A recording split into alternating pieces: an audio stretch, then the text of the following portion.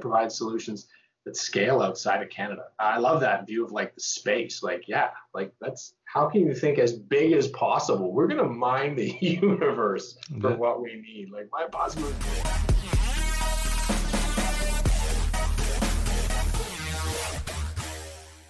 Stephen, Foresight, you guys are a clean tech accelerator working out of BC. I've been looking forward to having you on. You are the VP of Acceleration. I'm dying to learn more about the clean tech space. We hear a lot about it in Canada. We hear a lot about it in the news. But I want to hear from the horse's mouth. What is clean tech, and what do you guys do? Wow, that set me up for quite a long monologue, Ravi. I guess clean tech is something we see as AI. It's an approach or a tool or an underlying technology. It crosses all industries. We have companies supporting the built environment, construction materials, sensors, HVAC technology. We have companies in energy. We were talking about electrical generation, transmission, distribution, talking about oil and gas, talking about that entire natural resource sector, transportation, everything from the hydrogen economy to actually route optimization and saving energy used. Clean tech is more a view of getting more out for the same or less inputs. Right? We're looking at some of the metrics we want to use, and I found some great ones where it actually looks at things related to GDP. So can you use less energy to get the same amount of GDP?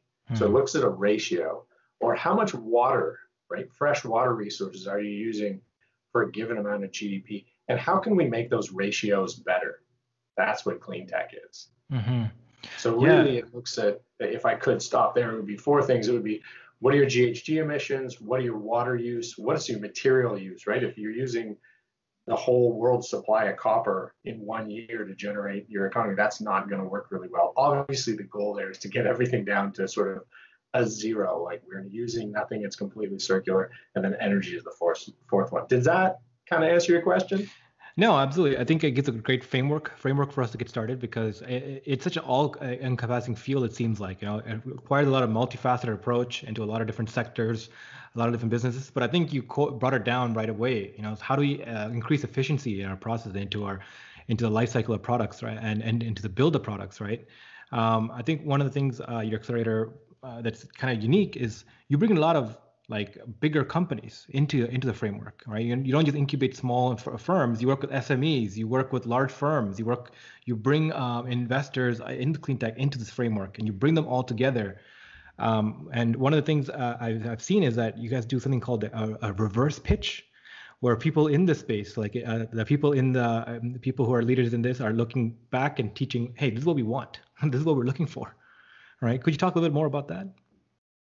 That's definitely a passion piece for our CEO, Jeanette Jackson. She actually was a clean tech entrepreneur, and she worked as an executive in residence at Foresight, working with a whole bunch of companies before she took the reins. And she always describes it as, what we want is problem-driven innovation. I always explain it as, we see tons of little companies come out and they need to get into, I'm going to solve municipal wastewater problems. Municipal wastewater industry is massive. You're talking about, huge bureaucratic organizations with billion-dollar projects. It's really, really challenging to penetrate that. And especially if it's not the pain that they're feeling at that time. Lots of times people come out and say, I've got this technology that makes something 15% better. And for sure, 15% is a good improvement, but it might not be enough. And they wonder why people aren't picking up their 15% improvement, and they're discounting the risk that people have to adopt new technology. And so what you need to do is you need to find the pain. What is it that company is going to say, you've got that solution? That's where my pain is right now. I'm going to be right next to you. I will buy it. I will fund the trial. We need that today. How can we find that pain? And a lot of times the entrepreneurs and the innovators, they're in love with their idea. They come up with a solution. It's a better way of doing it. I need to convince people of that, not saying what is it my market wants to buy.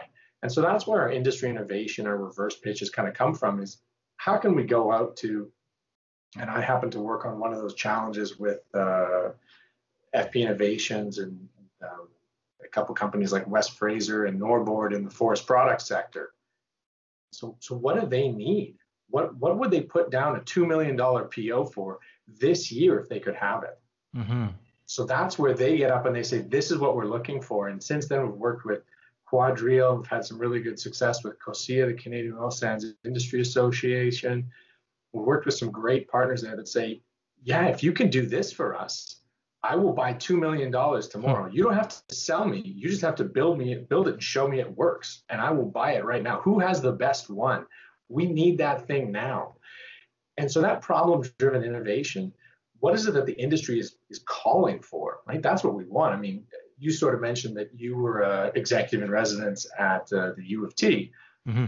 You know, where were the successful companies? It's where they were addressing a big pain, right? Mm-hmm. Yeah, I mean, I think this is a very unique model that you have, and kudos to your CEO to drive this, because a lot of incubators, et cetera, I've never heard of this. It seems like such a no-brainer that you explain it, but like the idea of industry coming in and saying, hey, this is what we're looking for. I think that's a very unique model that you have. So let's talk a little bit about the accelerator program you have. At one side, you foster innovation from, let's build companies, let's build the tools. You have companies, the bigger companies coming in saying, addressing these are problems that we see. Can you build tools? And you bring in people who can build the tools for it and help them connect them with industrial partners.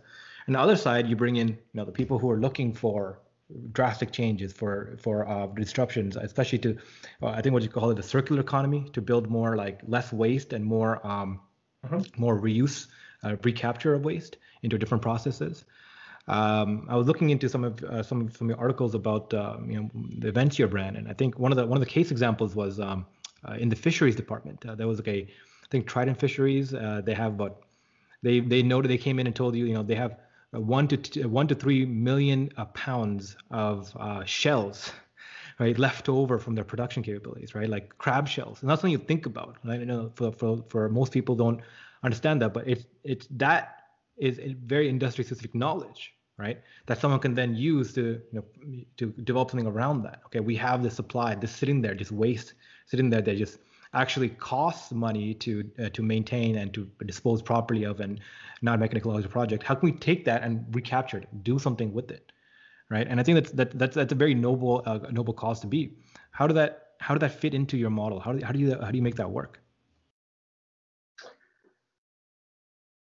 I think we're lucky, and we're the intersection of the challenges that obviously some industries face, and the innovators and academics and people smart enough to do something with that. And I'll take a step back and go through a little bit of our story, at least as I see it. So I wasn't there for the whole thing. I've only been with the accelerator for the past 2 years, but it's been around for 7 years. And when it started, I think like a lot of accelerators, saying like, we just need to get these SMEs and give them the tools and the skills that they need to be successful. If we can teach them how to tell their story better, or how to identify their customers' pain better, they'll build a better solution, they'll raise the money. All these problems will kind of address themselves. Let's start with the SME. Mm-hmm. And since then, we've evolved that. We've really sort of said it's not going to be enough. If we can somehow take our best, most knowledgeable mentors and take all the information out of their brains and then stick it into the brain of a younger entrepreneur or somebody with that trying to develop that business, that's still not going to be enough. And I would like to stop and say, if you were in EIR at the University of Toronto, so much of our value comes from our executives and residents, the people who've done it already, right? Somebody else with a kind of third party and dispassionate view can look at what these companies are doing and say, you know what, this is what I would do in your situation. You really need to go over there. Or, hey, I know a guy in that industry. Let me connect you with them. That is a huge part of what our accelerator does, is those connections with our mentors. But we stopped and we said, even with that value, it's not enough. And we sort of identified this Helix 5 model. So it started with the SME, but we realized we need to build the links to industry. We need industry pulling those solutions, right, Mm-hmm. from the little SMEs and bringing those two pieces together. We also realize what we need is academia. We need academia to understand what industry's pains are, right? They can't just be working on solutions in the chemistry lab and giving it to the intellectual property licensing office. We need to actually be something that'll be commercializable. They need to understand what they're building the solution for. Mm-hmm. We need to bring government to the table. Obviously, we're in Canada. Government is very supportive. Lots of government granting programs. Yep. It needs to have shifted in the last year. Some things have happened, but government continues to support, but also regulatory environment. Some of these things are not going to take off unless regulations shift. So we need government at the table. And the last piece of that five is investors, right? We need them to be aware of the clean tech stories. We need impact investors, and we need them at, we need angels, we need pre-seed, we need seed, we need Series A, Series B, Series C. We need the non-dilutive debt finance. We need banks to understand the stories that clean tech companies are telling, and we need them to get involved early to see how it is being de-risked. So those are the kind of five groups that we're trying to pull together. So when you sort of say you're looking at putting together industry with the SMEs and the innovators, yeah, we're also trying to introduce the industry to the academics, right? Maybe they spin out a solution that we didn't think about, right? We're just trying to get all these people together. We're just trying to be the little nexus that breaks down those silos to create the collisions and create the opportunities. With that, I will stop because you brought up the fisheries one, which I'm not as familiar with as a great little story. A company we support, Sarah's, out of Alberta. And what they do is they go to breweries and the spent grain from breweries, and they take that spent grain and they grow mushrooms on it. So they take the mushrooms off, they sell the mushrooms, and the mycelium, the little roots that the mushrooms grow, actually somehow increases the nutritional value of the spent grain, and they sell that to feedlots to feed the cows. So a wonderful little circular economy story where they're creating as much value as possible out of this waste product from one industry. Mm-hmm. So you're absolutely right. It's very, very cool stuff. There's another company based in BC here, Refeed, where they're taking pre-consumer waste food, sorting that out, using that as best as possible, and then as a last step, putting in a digester, either an anaerobic digester or a composter to reuse that. So really, there's some very cool people looking at how to reduce and reuse as much as possible. And we're trying to put together the industries that are creating waste with people who have good ideas for how to use it. Definitely. We actually had one of our prime examples of a clean tech company that came out of the University of Toronto is a company called Genesis run by Luna. She discovered as an undergrad that in recycling, in manufacturing of plastics, right? There's something called VOCs, volatile organic chemicals, that are required, which come from organic waste. And recycling, the plastic manufacturing industry actually grow their own corn or even buy corn and actually inflate the price of agriculture by sourcing it directly from plants, from actual crops. And they take it from there, source the materials, and most of the stuff is left for waste, but that's the only way they can get quality VOCs. And she realized, there's a bunch of loss, all these restaurants in Toronto. Every restaurant, has all this food waste. And one of the things she realized is what they do is, they actually pay money for a service that's going to pick up their waste, right? Take it away. And all that service does is just grinds it up and just puts it into the sewers, which sends it into the lake. And that's what's happening, right? And if you notice, those thousands of restaurants, the millions of tons of food, organic waste, it's just going right into the lakes, which is insane, which I didn't even know about. So she's like, what if we can just cut that right at the block? Instead of telling restaurants, hey, instead of paying someone to pick it up, we'll just come pick it up for free, and we'll utilize it for a better purpose. Well, we have instant supply there, and we have a product or service. And she went out and she actually found a type of bacteria that can break down food waste and produce VOCs.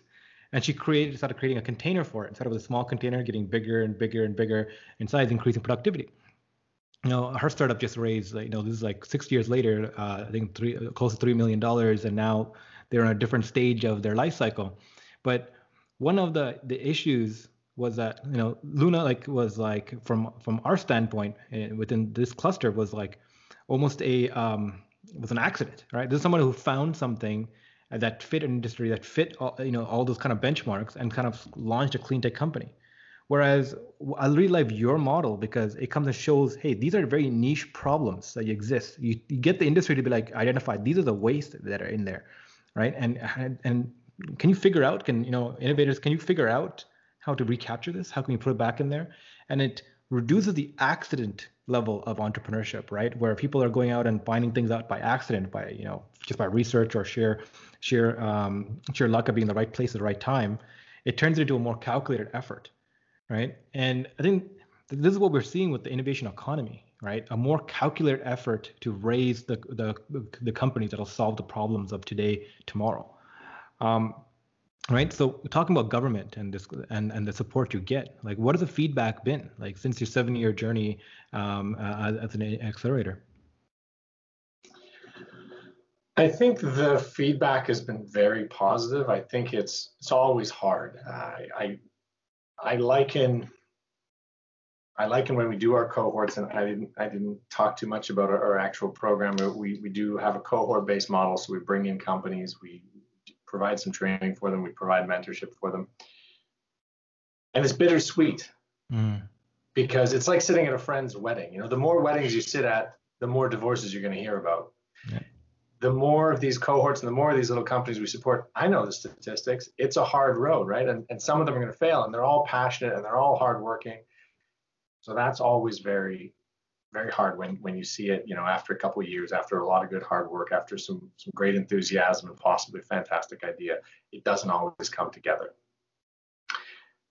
For the companies that does come together, they are always generally very appreciative of the support we've been able to give them, in the mentorship we've been able to offer, in the kind of programming and the timeliness of it, in things that they don't know. I mean, we've worked with people who are extremely intelligent and very, very well trained. I mean, you go through a decade of training, after high school to become a PhD in chemistry and really specialize in some narrow field where you're going to make some membrane that's going to be used in carbon capture.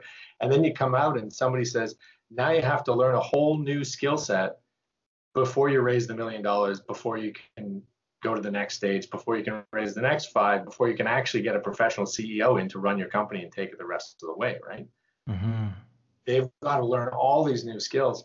And so the feedback on that is it's tough because we want them to know everything on day one, right? I don't want you to make a mistake tomorrow that's going to set you back 3 months. And at the same time, I can't take all of your time and have you do nothing but this. I need you to keep working on your business and your technology and other things. So I can't wait 3 months to give you that piece of information afterwards. So it's definitely a balancing act there. But there's been very good response in the fact that we're very focused on clean tech. So we've had very good partnerships with other accelerators. We work with Platform Calgary to support their clean tech companies out of Calgary. We've got a partnership with Tech Edmonton in Edmonton. Just before the holiday break, we actually signed an agreement with North Forge in Manitoba. We've worked very closely with CSI, the Center for Social Innovation there in Toronto. So the fact that we are narrow in what we do lets us work with a lot of other accelerators and support their clean tech ventures. And I think the government, because it is a focus, obviously, it has been very supportive of our efforts. And we've tried to be innovative in our programming as well. Like a lot of accelerators, we have what I call our CEO training course, right? Like, here's how to be a CEO. Here's how to identify the opportunity and communicate it to investors. And is it really worthwhile? And how are you going to tell that story? But we actually developed a CTO training course because so much of clean tech is hard technology. And it's going to take years to commercialize. And I'll tell a story from, actually, it's a Toronto startup, Solistra. They're doing some carbon capture technology, carbon utilization, I think, to be more specific.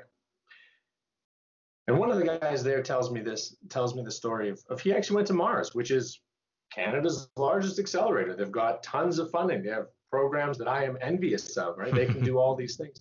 But he says, Steve, I'm sitting there and I need $250,000 and a year to build my pilot to go from, milligrams up to hundreds of grams.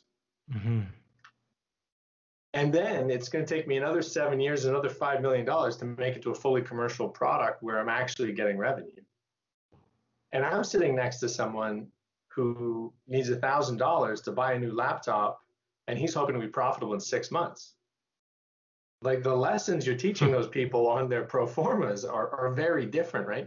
And even down to the challenges they're facing, and you want to put people in the room who are facing similar challenges. So that's where I think our focus on clean tech really allows us to specialize in what we offer to those people. And the CTO of those companies, it's very different. With a software company, your learning cycle is really quick and you can fix problems really quick. Mm-hmm. If you had to design a pilot and you were going to get the results at the end of the year, those mistakes, you only get one shot at that. The mistake can kill your company. And we saw companies fail because they specified something at their little pilot that then didn't scale up to their demonstration plant. And then, I've spent $1 million from the investors, and we learned something. Give me another $1 million. Let me give it another shot. I promise it'll work this time. And investors aren't that forgiving with their millions of dollars, right? So that's where we realized that we needed to bring in mentors, and we need to bring in more guidance and training on the CTO side of things, which from my experience has been fairly unique and very well received by our companies. Again. Yeah, I mean, I've heard mixed feelings from the investor community about clean tech. They call it a bubble, where it's like, it's like a social innovation cause. It's like, we're doing it for like the prosperity, or like the namesake of we're doing good, social good, rather than it being a portfolio good, right? It actually brings returns. But whereas like I think it's fragmenting, because exactly the point you made, right? Like, you can sit on a laptop, make a software, a SaaS business, and it's instantly scalable, for a very marginal cost, and it's profitable very quickly. Or, you can launch things very, test in the market very, very efficiently. And, there's seems to be in the investor community, a fracture now. The earlier there used to be a generalist kind of point of view, where you generalize your portfolio and hedge it across things. But now people are focusing, we're going to focus on fintech. We're going to focus on SaaS businesses. And I think there is now more focus on companies that want to be like, we're going to focus on clean tech. We're going to focus on a long-term vision. We're going to focus on things that actually change things for the better.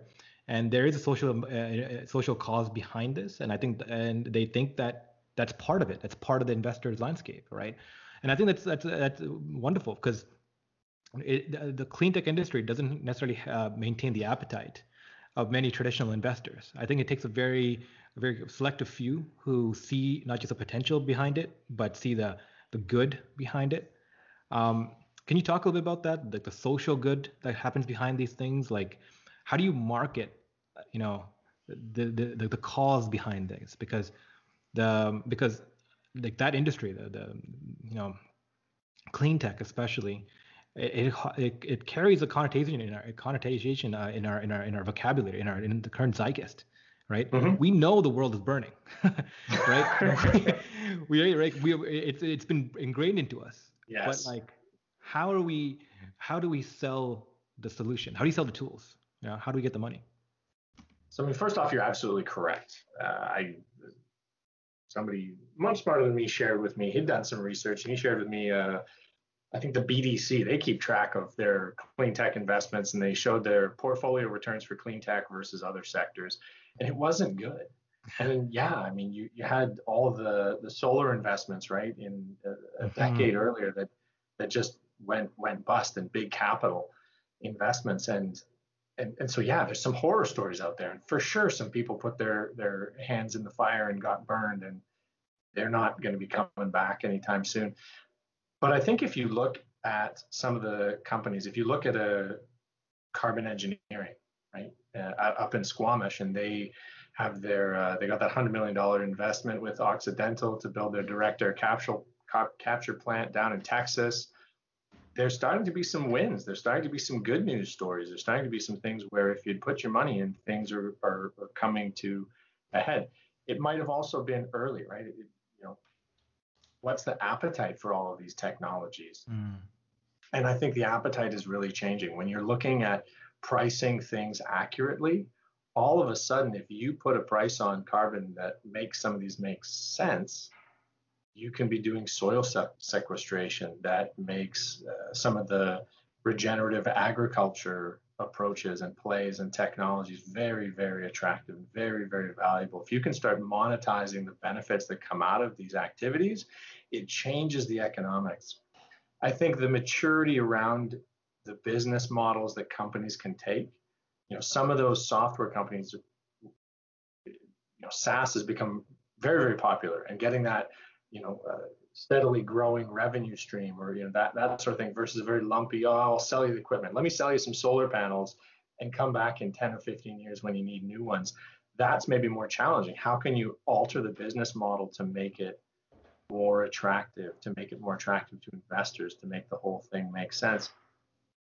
On the investor side, I think there's certainly some work to do, and historically it's been a challenge. But there are some great companies to be found, and there are people who are motivated and say we will need this technology, and I believe we're going to need this technology. It's going to be such a shift. Like you look at carbon capture, and you look at what the International Energy Agency says we need: billions of tons of carbon capture and sequestration. Right. So you're looking at all those companies.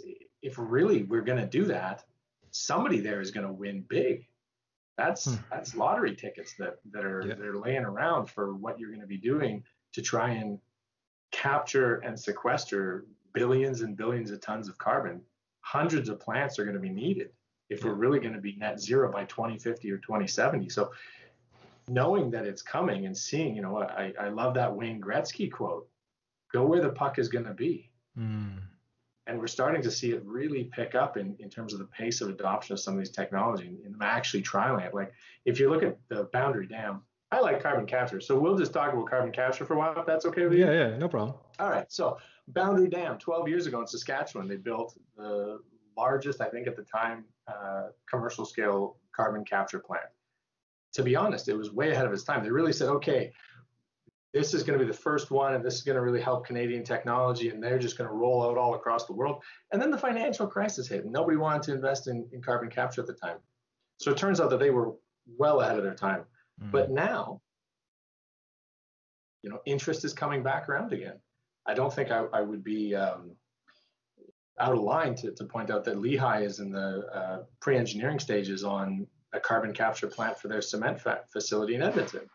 Right. And I already mentioned the carbon capture facility that Carbon Engineering is developing in partnership with Occidental. Right. So, yeah, there's a 12-year gap there. So your returns, if you'd invested in that first guy, aren't going to be great. But now I think there's actually momentum building around that. And so that's on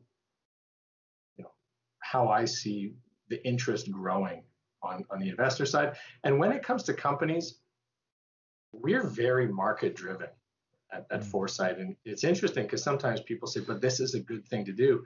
And we say, but it's not a scalable business model. How are you going to make money for investors? There are other clean tech incubators and accelerators out there that will take social ventures, that will look at something and say, this is a not-for-profit business model, and that's how it makes sense. And at Foresight, we say, well, this is what we're good at. We're good at working with people who have a business case. And a lot of times, it's not, the carbon credits are nice to have, right? It's what pain are you solving for them?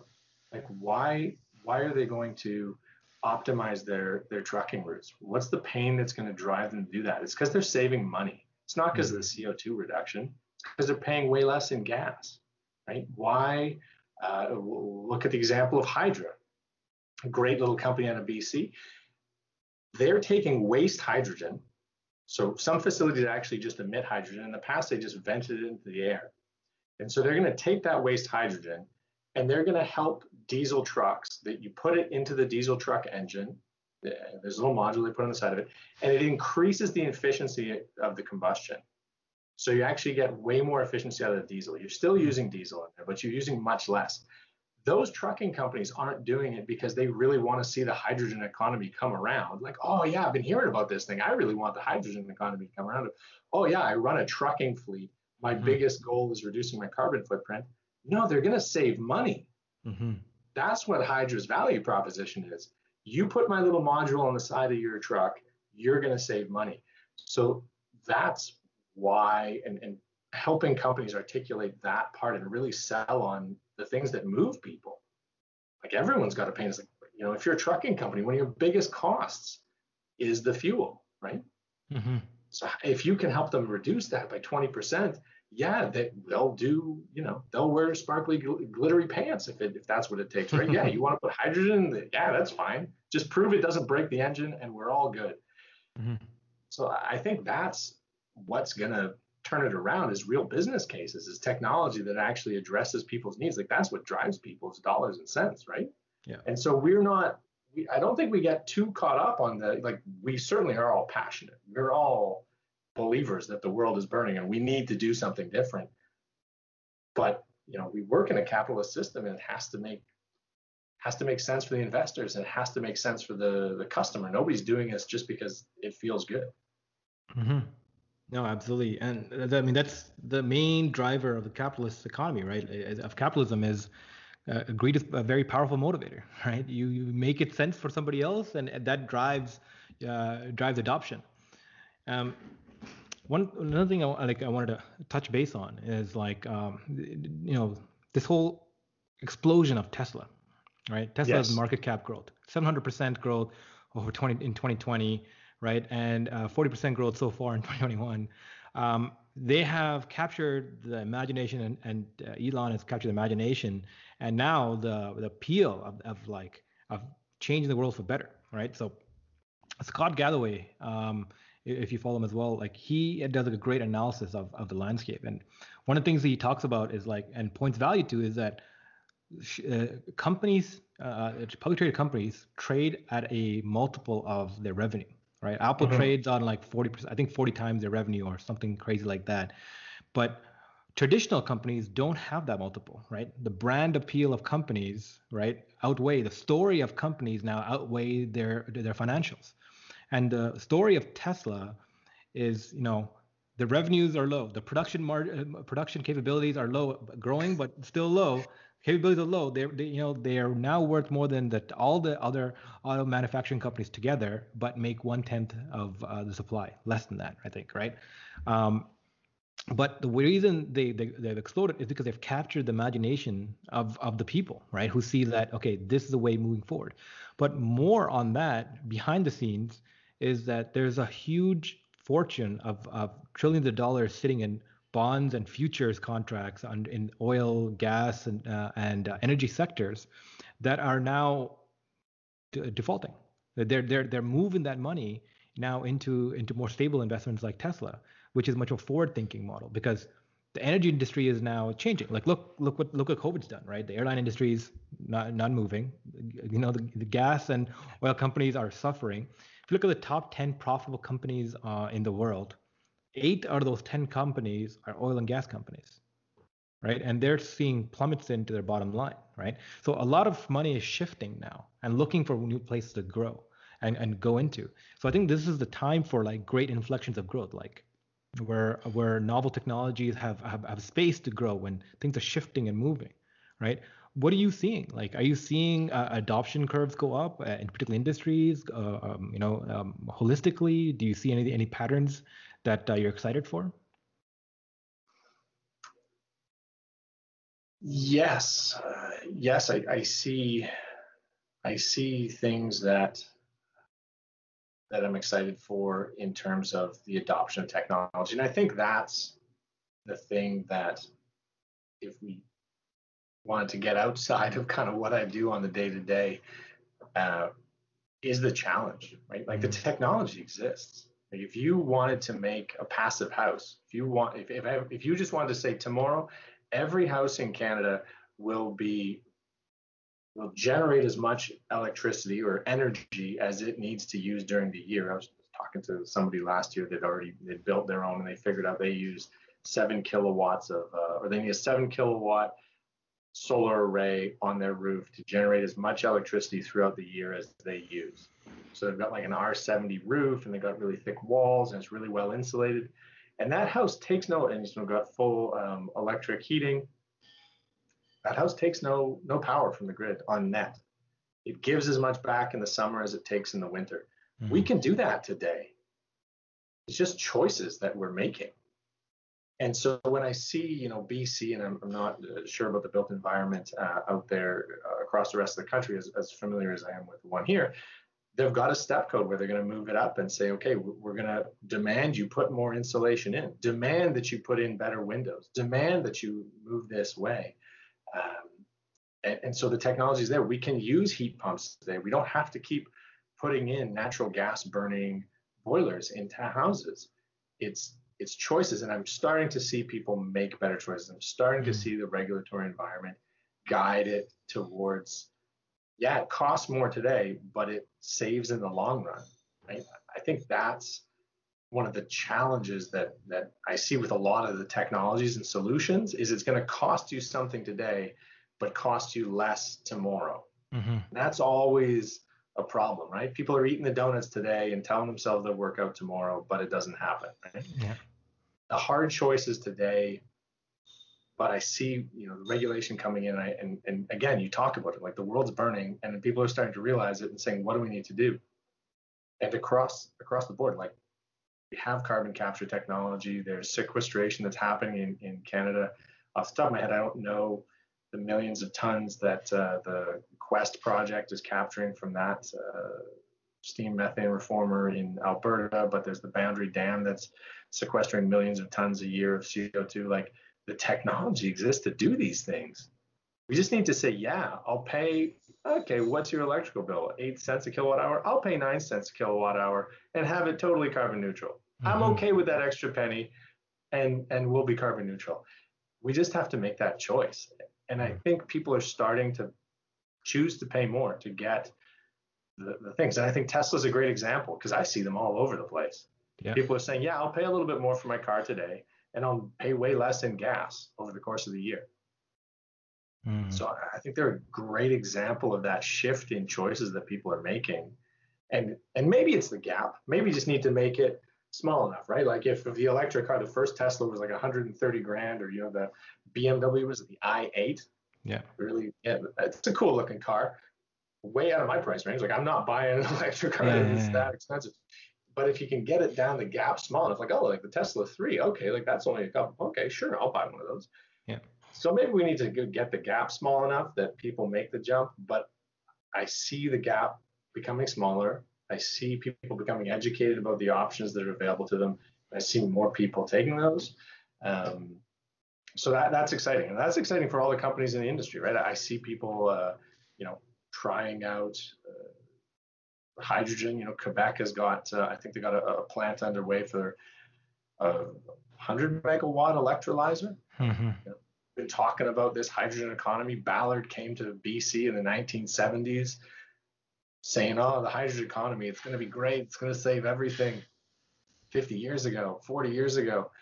And finally, they're getting traction, right? They've got projects underway. They've got pilots with ships. People are actually trying to use hydrogen to replace fossil fuels. So, I see a lot of positive indicators. Loop Energy, another kind of fuel cell company based out of BC here, signing deals with, sign their license agreement with Cummins the other year. So they're going to be starting to put in a bunch of big heavy equipment. So the places where hydrogen makes more sense, we're starting to see people actually adopt it. And it's that adoption curve. It's going to be the early adopters. It's going to be the thin end of the wedge. And then it goes to the early majority and then the late majority and then finally the laggers. So it's going to take 10 or 20 years. Yeah. But I see good things happening. Mm-hmm. Yeah, and I think that's one of the struggles of any kind of new adoption, right? It's a yield curve of the ROI, of the efficiency, right? So I mean, the solar industry has been plagued by this, right? Companies all around are saying like, why would I invest in this today when 2-3 years from now it's going to be double the efficiency at less the cost, right? And solar is going in that curve. It's still getting more and more efficient. It's still the cost of production is going more and more. There's new novel technologies coming out. So there's still no large scale investment in this because of that yield curve, right? It's because the companies are not making that investment. But I think as we're reaching this plateau of like, okay, now it's like it's not going to take me 10 years to make my ROI back. It's going to take me 8. It's going to take me 7. It's going to take me 5. It's going to take me 3, right? Then it becomes more and more easily accessible for the late majority, the majority of adopters, right? But stepping back from this, like, one of the things I want to return back to is your personal journey into this. How you end up here? Like, how did you end up within a clean tech accelerator, right? Being an accelerator, being a VP of acceleration, right? How's your own personal journey been?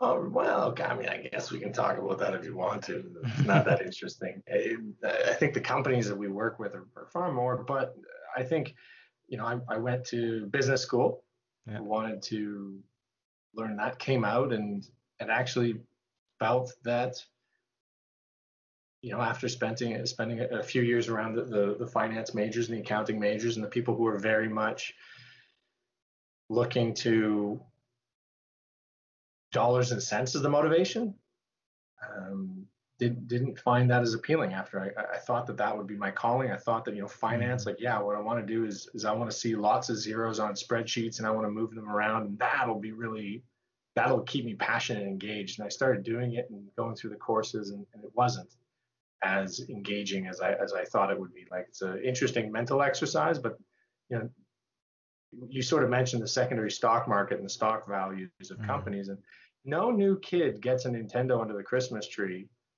for secondary stock trading, right? The values in kind of IPOs and putting money into companies, and the other things, it adds value and liquidity, but it didn't resonate with me.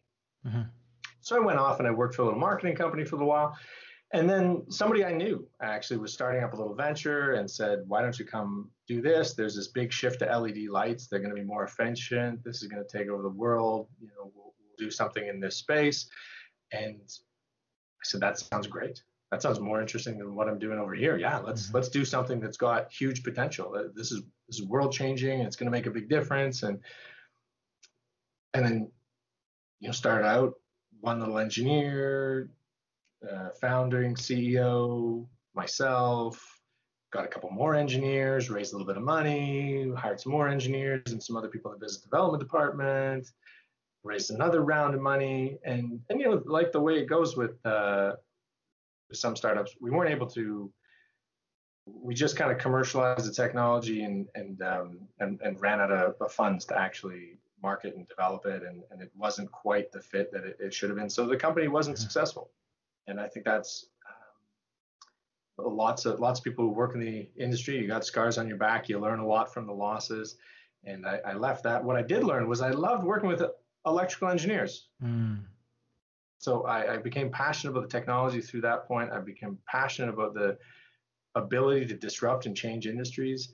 I went and worked with a power supply company. I went and worked with a HVAC company, all around energy efficiency and kind of improving what was the status quo or business as usual in industry.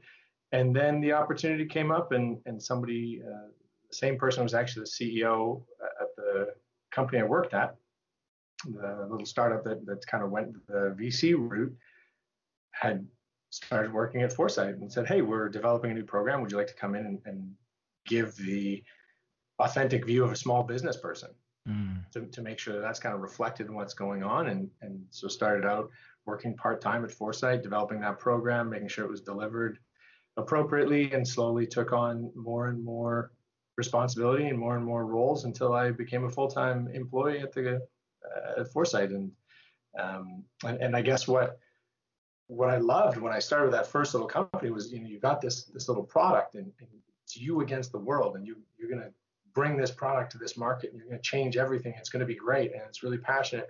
It's really cool. I guess at the end of the day, I'm a little bit of a nerd. Like, I get excited about this. Oh, you're going to do what? Oh, you're going to use some membranes, do some carbon capture, and get the flue gas and have 97% efficiency. So that's always really exciting to me. And I mean, the HVAC company was like controls, like, oh, okay, if we turn off the boiler here and there, and oh, if we set the right temperatures, oh, we can save 20%. And like, this is a no-brainer. Why aren't people doing this? We need to do this. And now instead of like one little great idea at a time, I get to work with all these people with all these great Mm, ideas. I mentioned already the variety, the infrastructure products, the water purity, the water measuring. You know, how do you know if water is safe? The ag tech, right? All of ag tech is pretty much clean tech. It's all about reducing fertilizers, reducing pesticide use, reducing methane producing cows. Ag tech is a huge, the agriculture industry is a huge problem, and there's great solutions out there. So it's been fantastic since I joined to work with so many great ideas. And really, as the kind of VP of acceleration, I work with super highly effective people, which is mm, such a pleasure. We've got, and I mentioned a couple of times, this network of mentors who are all ex-CEOs. They've all got successful startup stories. They've all done it a couple times under their belt. They're all really great at what they do. And it's a treat to work with them. They've all got fantastic feedback on how to improve programs, how to do things better, how to help the companies. The CEOs themselves are so passionate and engaged. If you're going to train somebody on doing something, I can't imagine working with students who weren't like, yeah, this is really important. I need to know this. This is my life on the line. I remortgage my house. I need this thing to work. If you tell me how it's going to work, I'm here. I want to know. Like, I need to know today yeah, because yeah. I've got a presentation tomorrow about it. So it's really kind of a pleasure and an honor to work with these people. And the fact that, I've sort of said our model is very market driven. Like, we want you to have a real value proposition, a real story. But a lot of these guys come with a purpose Mhm. that's very personal. Like, why are you starting a water purification company? Well, the one story from one guy was because he grew up in a remote community in northern Alberta, and it had some water quality issues, and other communities around were having water quality issues. It's like, well, somebody needs to make a system that's affordable and works for these people that they can have safe water to drink. And you're going, that's great. Right? Like, of Mhm. course, yeah, I'm behind that 100%. Everybody should have safe water to drink. All right, how can I help? Right? Like, isn't Yeah. that, aren't those the people you want to get up and help? You go, oh, that's why you're doing it. So some kid can have safe water to drink before he goes to school. Yes, I agree with that. How can we help? And now let's find the business model that makes it work. Mhm. Yeah. I mean, that's definitely a reason to get up in the morning. You know, uh, I feel, talking to you, I'm talking about kindred spirit. Like, I feel like we've gone through a similar trajectory. Right? I've actually have a background working in an LED lighting company, an Oh, HVAC no way. company. Yeah, yeah, and yeah, like I'm seeing a lot of parallels here. And working with startups, like exactly that, like that moment of saying like, wow, this is a great idea, this is a great idea, this is a great idea. You're surrounded by these like high level people who are just coming out with like great things, of seeing these great patterns, and you're working on a level in a high level capacity to make big great changes, right? It's a different level for someone who's like, I don't know, I'm a little ADD, I like working on different things. I like having my mixed bag efforts, but also like knowing that I'm making a long-term difference, you know Yeah. staring at an Excel spreadsheet, working in the finance industry. I can imagine like, yeah, you're making the bank, you're making the bankroll, you're making money, but like, again, what is the impact, right? What is this leading towards? What kind of change can I make? And I think that's one of the rewarding aspects of the innovation industry is like, yeah, like there's a failure rate. It's a heartbreak moment of you see these people who are passionate who fail apart, but again, like you'll see them get to dust off and start seeing again. The resiliency, and I think, this into entrepreneurs as a niche category is changing, right? I think just like the third industrial revolution made like factory workers into white collar workers. It has changed. It changed the model of work. It changed the skill sets required. I think we're seeing that with the fourth industrial revolution, as machines and AI take over and make mental labor almost ethereal and obsolete, and you now have access to more technology, machines that can do like high level labor. So now it's about creativity, right? How can you put these things together to solve problems? How can you be a problem solver? And I think we're seeing an emerging class of people becoming more and more classically trained at this, mostly through these incubators and accelerators who put them through these intensive programs of, okay, cool, you like doing this, you are passionate about this, perfect. Now, how can we make you more organized? How can you make this more a selective process so that we're reducing the lifespan, we're catalyzing your capabilities to enter the market space. And even if you fail this time, that experience can be used as a step ladder for the next one, And I think there's the real falsehood in entrepreneurship is that, we see the Zuckerbergs of the world and like, oh man, 18-year-old just killed it right off the park. But there's a lot of people who don't have the same brand recognition, who are 3 times, 4 times into the innovation industry, into innovating, and have these scars and failures behind them that drives them, right? And even if they don't jump back in the fray, they're helping somebody else, right? They're taking that knowledge gap and putting it away. And I love the fact that you point at the fact that what led you here was a personal failure. You're working in a small company that ended up falling apart, but that scar will definitely drive you. That'll haunt you behind you, right? And I definitely feel it. I have had that personal experience myself, right? You never forget that. Yeah. And working with others, being able to hey, I personally went through this, or I've seen this happen so many times. I don't want you to go through this because I like your idea. I like you as a person. And being able to invest not just capital, but intellectual capital, relationship capital, right? Inject things of value into emerging companies. I think that's really rewarding. Yeah, there's something that I wanted to pick up. You said there, and the first time I heard it said was Dan Gunn. He's the CEO or executive director of Viatech over on Vancouver Island, and he said, "We're not building rocket ships. We're training astronauts, right? This rocket ship might crash and burn, but the skills you take will go into your next venture.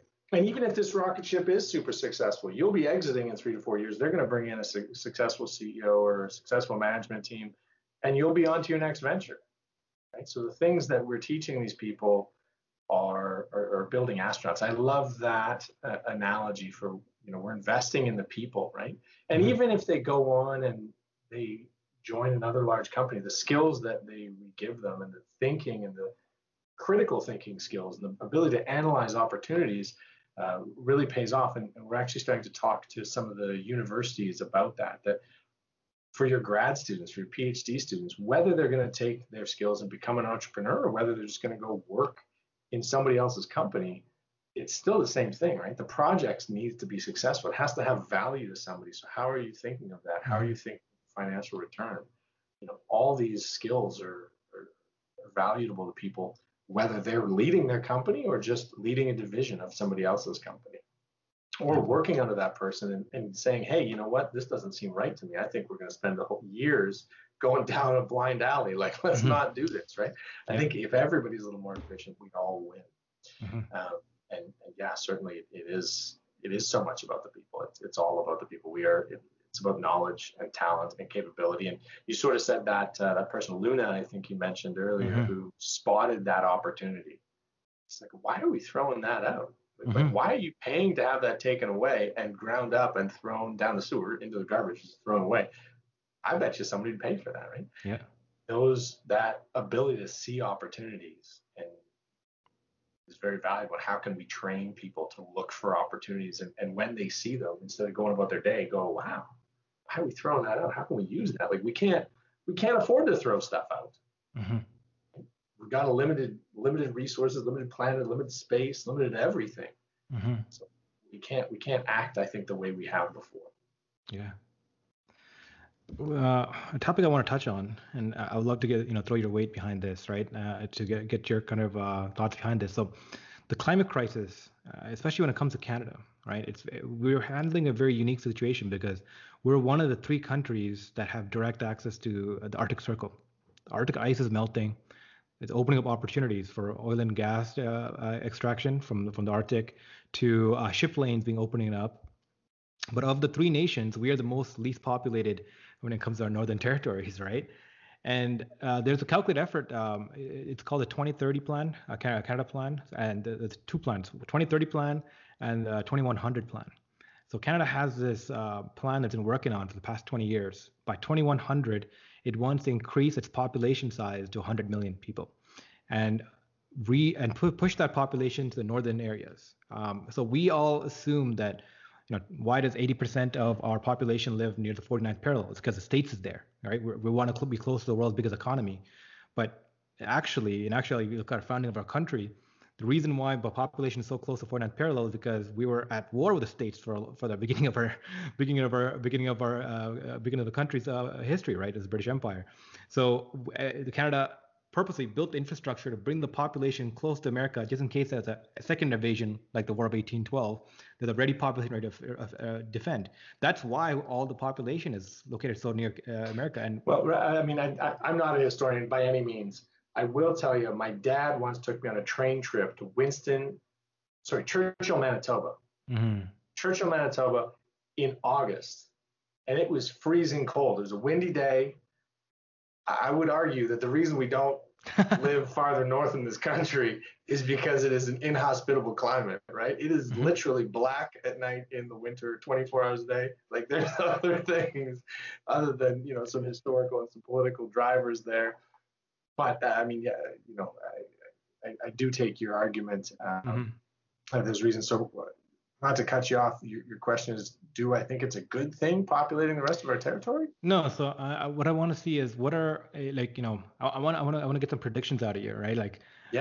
There's this Canada is looking to increase the population, move further up north. Of the three nations that are surrounding the Arctic Circle, we're the least populated. So Russia has I think 5 million people right by the Arctic Circle, right? Similar to where you're talking about. They're living in those kind of conditions, but they're in urbanized areas. Denmark, same thing, right? For as a nation, right? Like we have resources there within our borders that could drive industry, right? Second, the climate is changing. The tundra is thawing out. The permafrost is thawing out. The boreal forest is retreating and opening up more arable territory, arable land, right? Have you put in your seen any research or any kind of ideation come up of what Canada looks like over the next 100 years? Like, there seems to be a systematic plan, but what does that look like? Actually, interestingly, that's not something I've looked into. I was tempted to ask you whether you were going to ask for my prediction on whether you could make me cry by continuing that to list all the things that are happening. Yeah. But I haven't, and I think it would be an interesting thought experiment. What the planning is. Obviously, I think the oil and gas industry has recognized that it's on counting its last days. I believe in the last few weeks of the Trump administration here, they did try to auction off the lease on some oil and gas rights up in the north of Alaska. Mm-hmm. And the state of Alaska ended up having to buy it because the bids were so low. Mm-hmm. Right. So they thought, 10 years ago, this would have been a treasure trove of oil and gas. And now people have realized, like, even if we buy it now, somebody's going to stop us using it later on, or the price just isn't going to make sense because the extraction is going to be too costly up there. So I don't think that those resources make sense. I mean, I do know there's Uranium City up in northern Saskatchewan, aptly named because they mine uranium there. Mm. And so, if you have a push towards nuclear power, which France is bullish on, and I think the Japanese are going back towards, and, it depends on what some of those drivers are in the natural resources. But if you look at the population, I would say it's mainly built around what are the natural resources. Like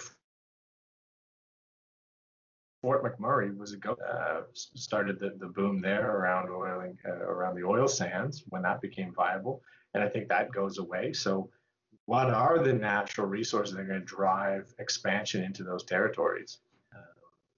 Of that, I'm not aware. I mean, certainly, what mining and I've seen some interesting technologies for extracting lithium, for lithium-ion batteries out of the brine that comes out of the oil sands. So I mean, there's other, we've got a massive territory, we've got tons of natural resources. I think that drives the kind of population where people locate, right? Like nobody's founding new cities unless there's economic opportunity. So if there's shipping lanes there, right, as the sea ice retreats and people have year-round shipping through the Northwest Passage is a quick way from get to Asia to Europe.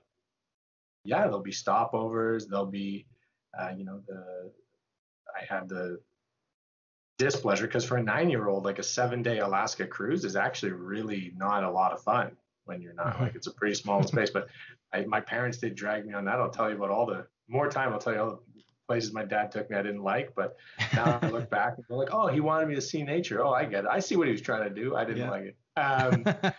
So, maybe there's a cruise industry and that's maybe they find a way to make that not an ecological disaster. Maybe they find a way to make that not a huge health risk, right? But yeah, I mean, if you've got shipping lanes, I once sat on a speech that somebody did that actually talked about, interestingly, Vancouver. They're like, what's the industry in Vancouver? Like, Seattle has Boeing and Microsoft. What do you guys have? You guys have a big shipping port, right? A bunch of rail lines end in Vancouver and ships pick up the stuff and take it over to Asia. So, if you've got shipping over through the Northwest Passage there, do you have industry that pops up around that encourages people to relocate for economic reasons, right? That I guess would be my driver, but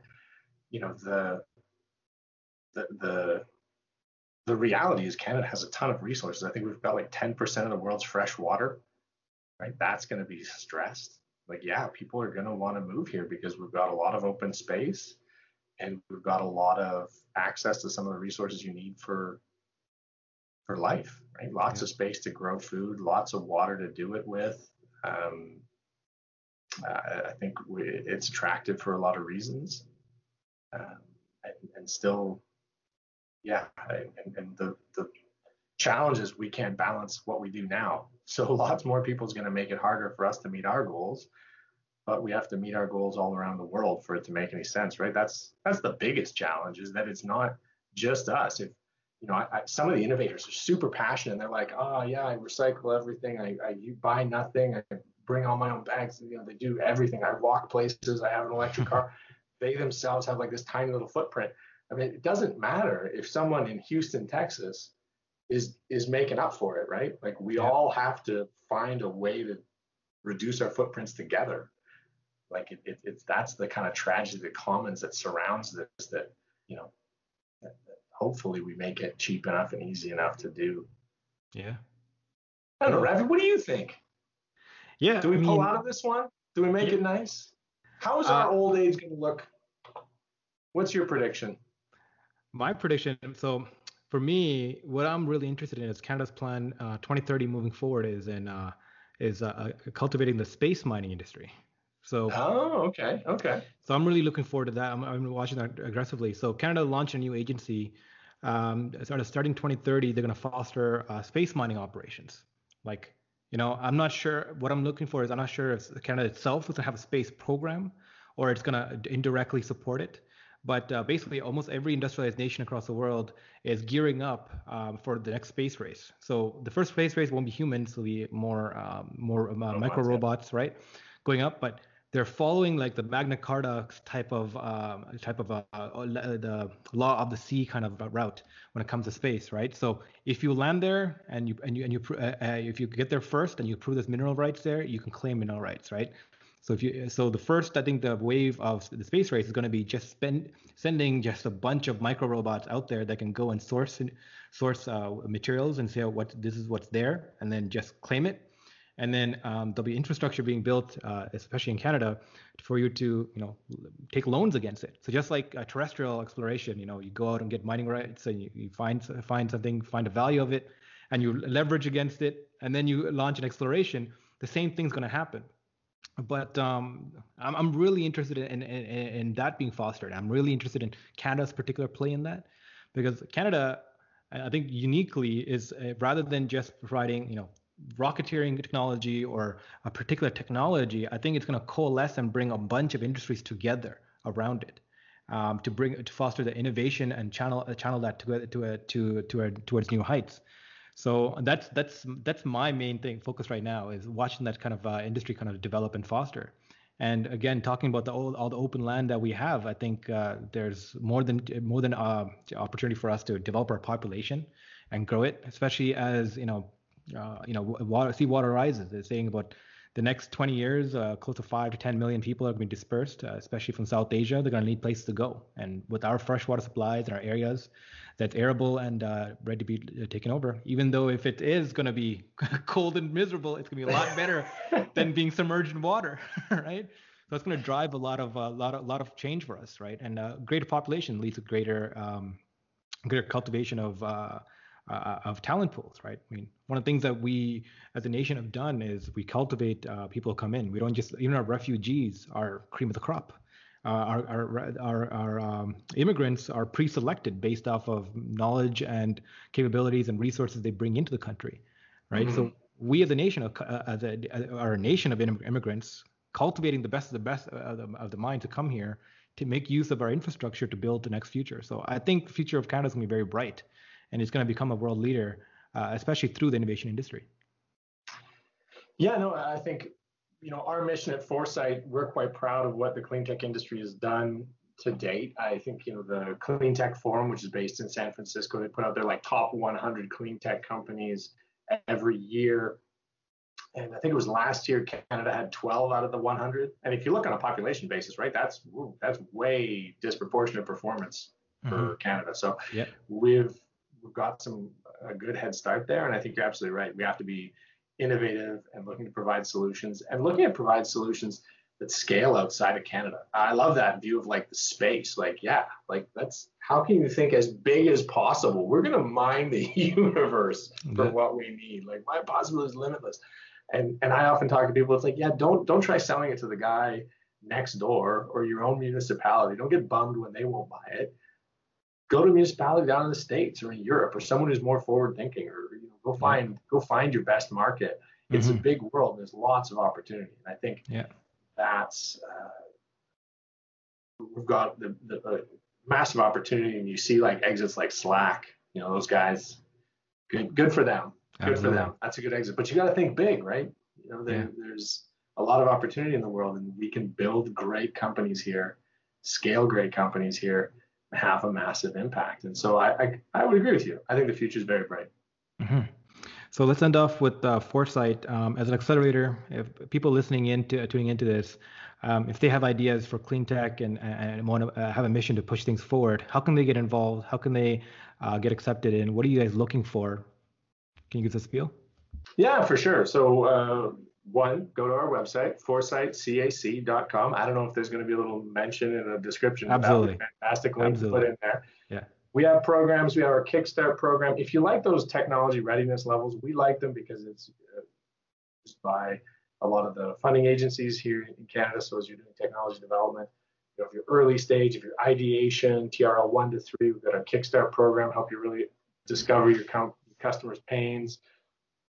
If you're kind of TRL 4 to 7, we've got our launch and deliver programs to help you through that stage of your development. If you're really validating your idea, validating your business model and iterating around that, all of our programs are a combination of e-learning modules as well as one-on-one mentorships. We also run webinars. We have a cohort model, so we bring together people at the same stage so you can kind of learn from each other, get involved in the clean tech community, find out the other people to ask for, I need a reference on an IP lawyer. I need a reference on a great contract manufacturer for this.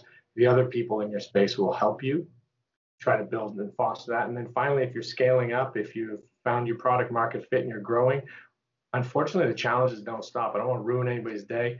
It's still hard, right? You've raised that first million, that first 10 million, you've hired that first 10 or 20 new employees. It's different challenges, but the challenges continue. And so we do have a growth program for clean tech companies that are scaling up. We do want to continue to support the clean tech industries there. So if you are an innovator and you do have a clean tech company or a clean tech idea, go to our website, apply. There's a little program section there.